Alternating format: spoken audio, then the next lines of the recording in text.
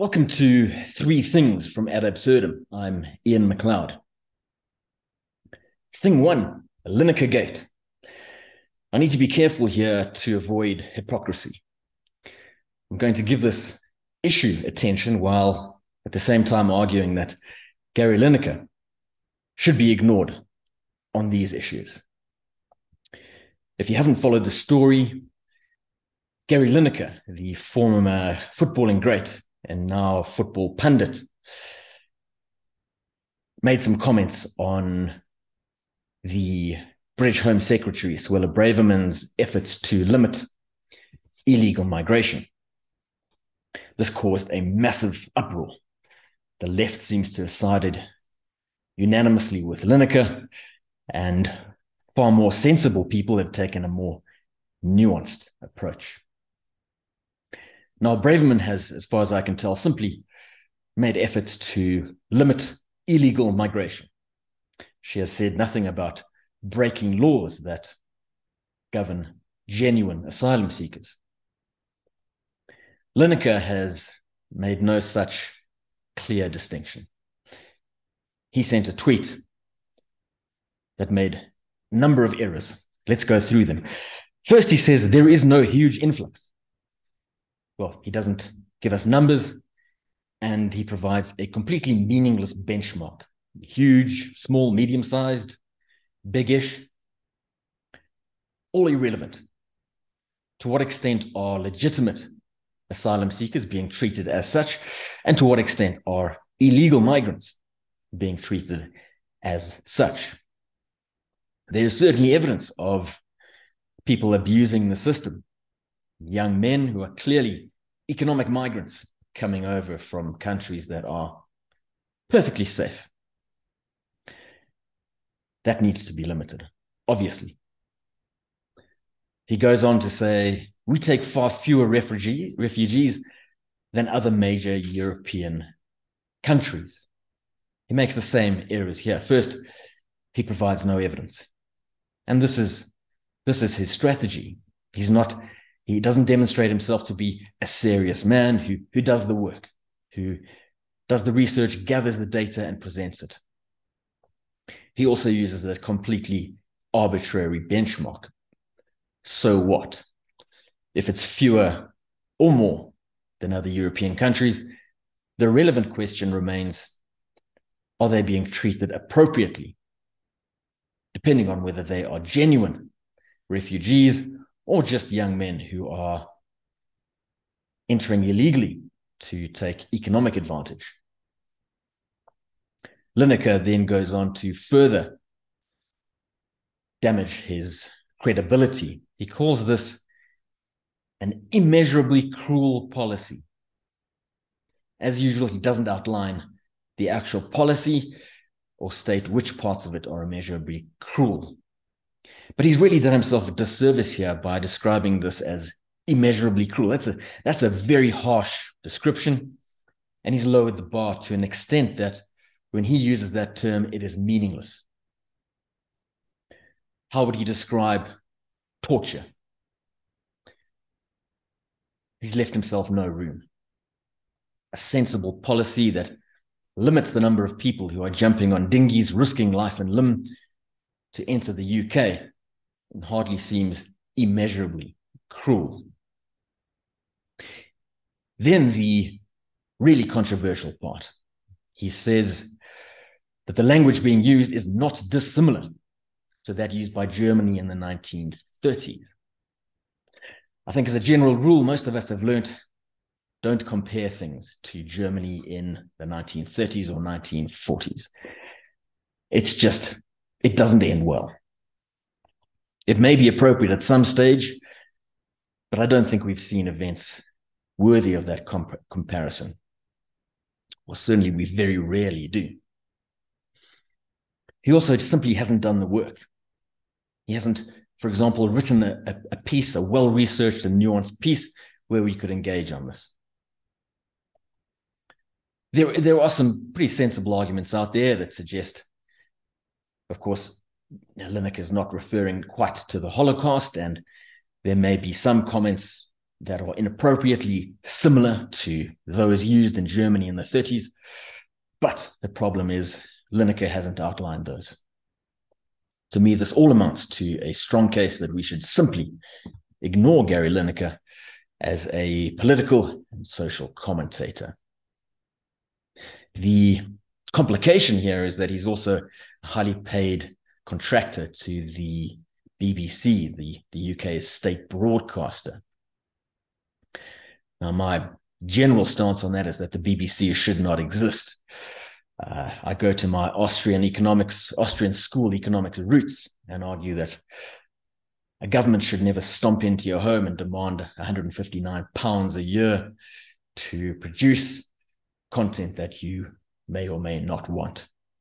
What I found interesting was doing some research on this.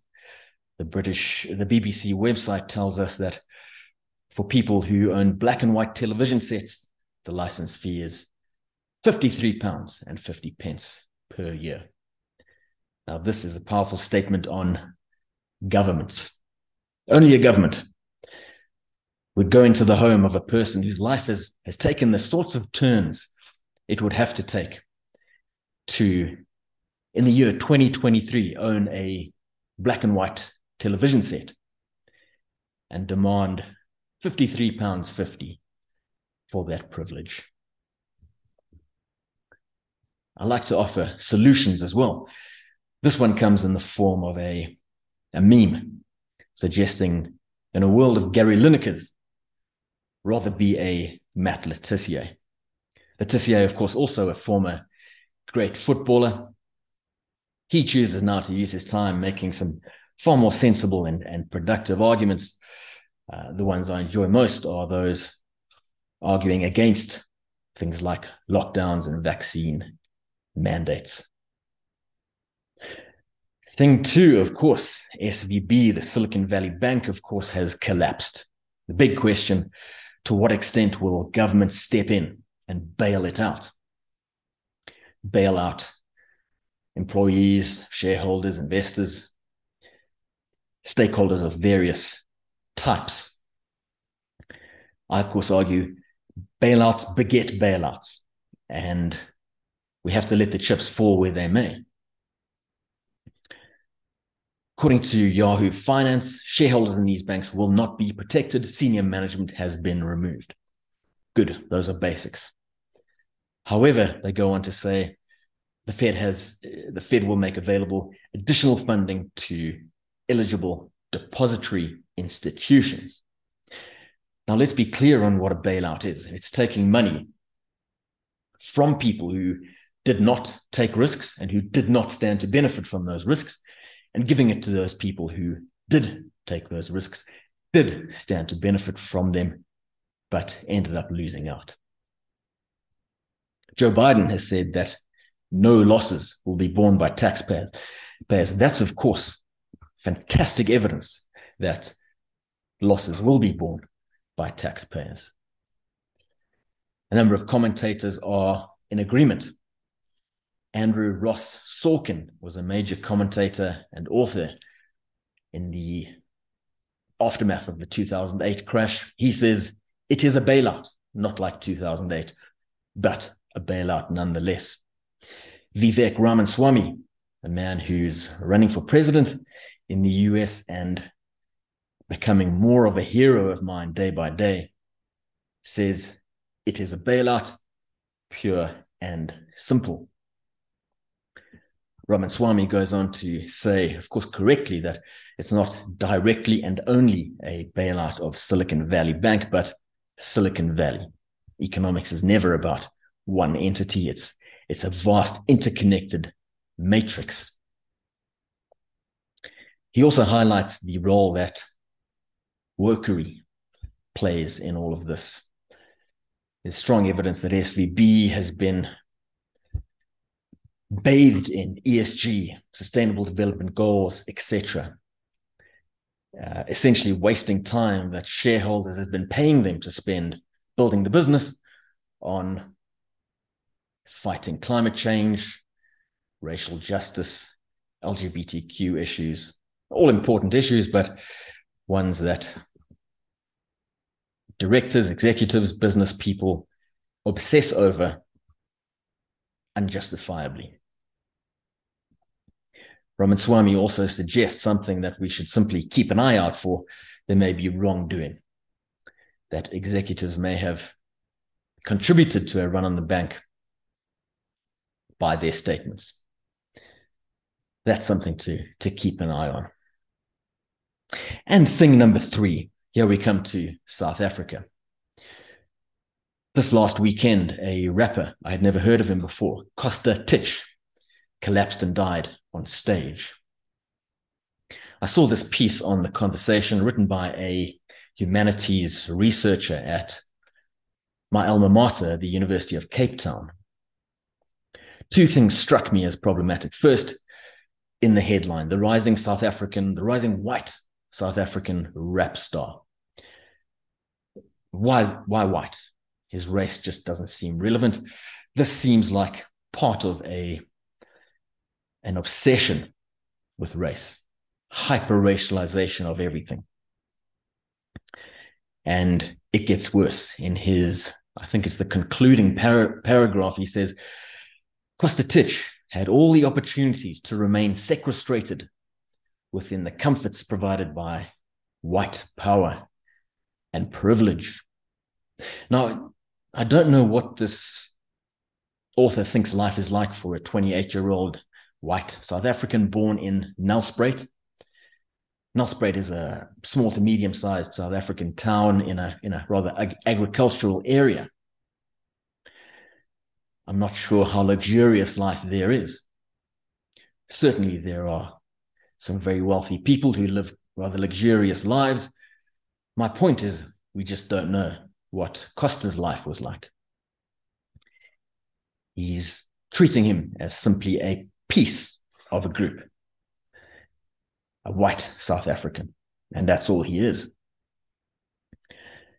That's something I think we need to keep combating.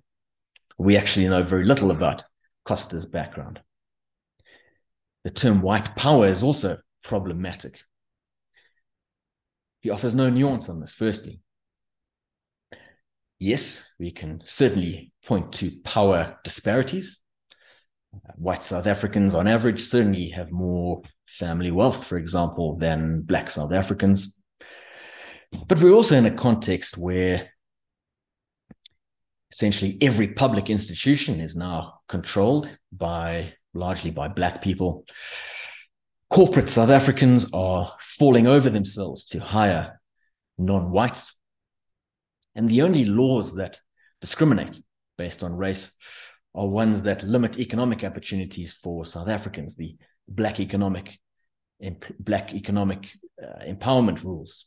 These limit the degree to which white South Africans can apply for jobs, apply for tenders. Now we can have those debates. My point here is simply that this author has offered no nuance. He doesn't know the individual facts about this rapper. He has simply treated him as a piece cut from a larger group.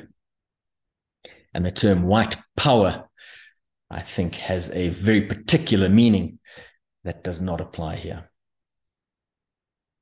Those were 3 things from Ad Absurdum. I'm Ian McLeod. See you next time.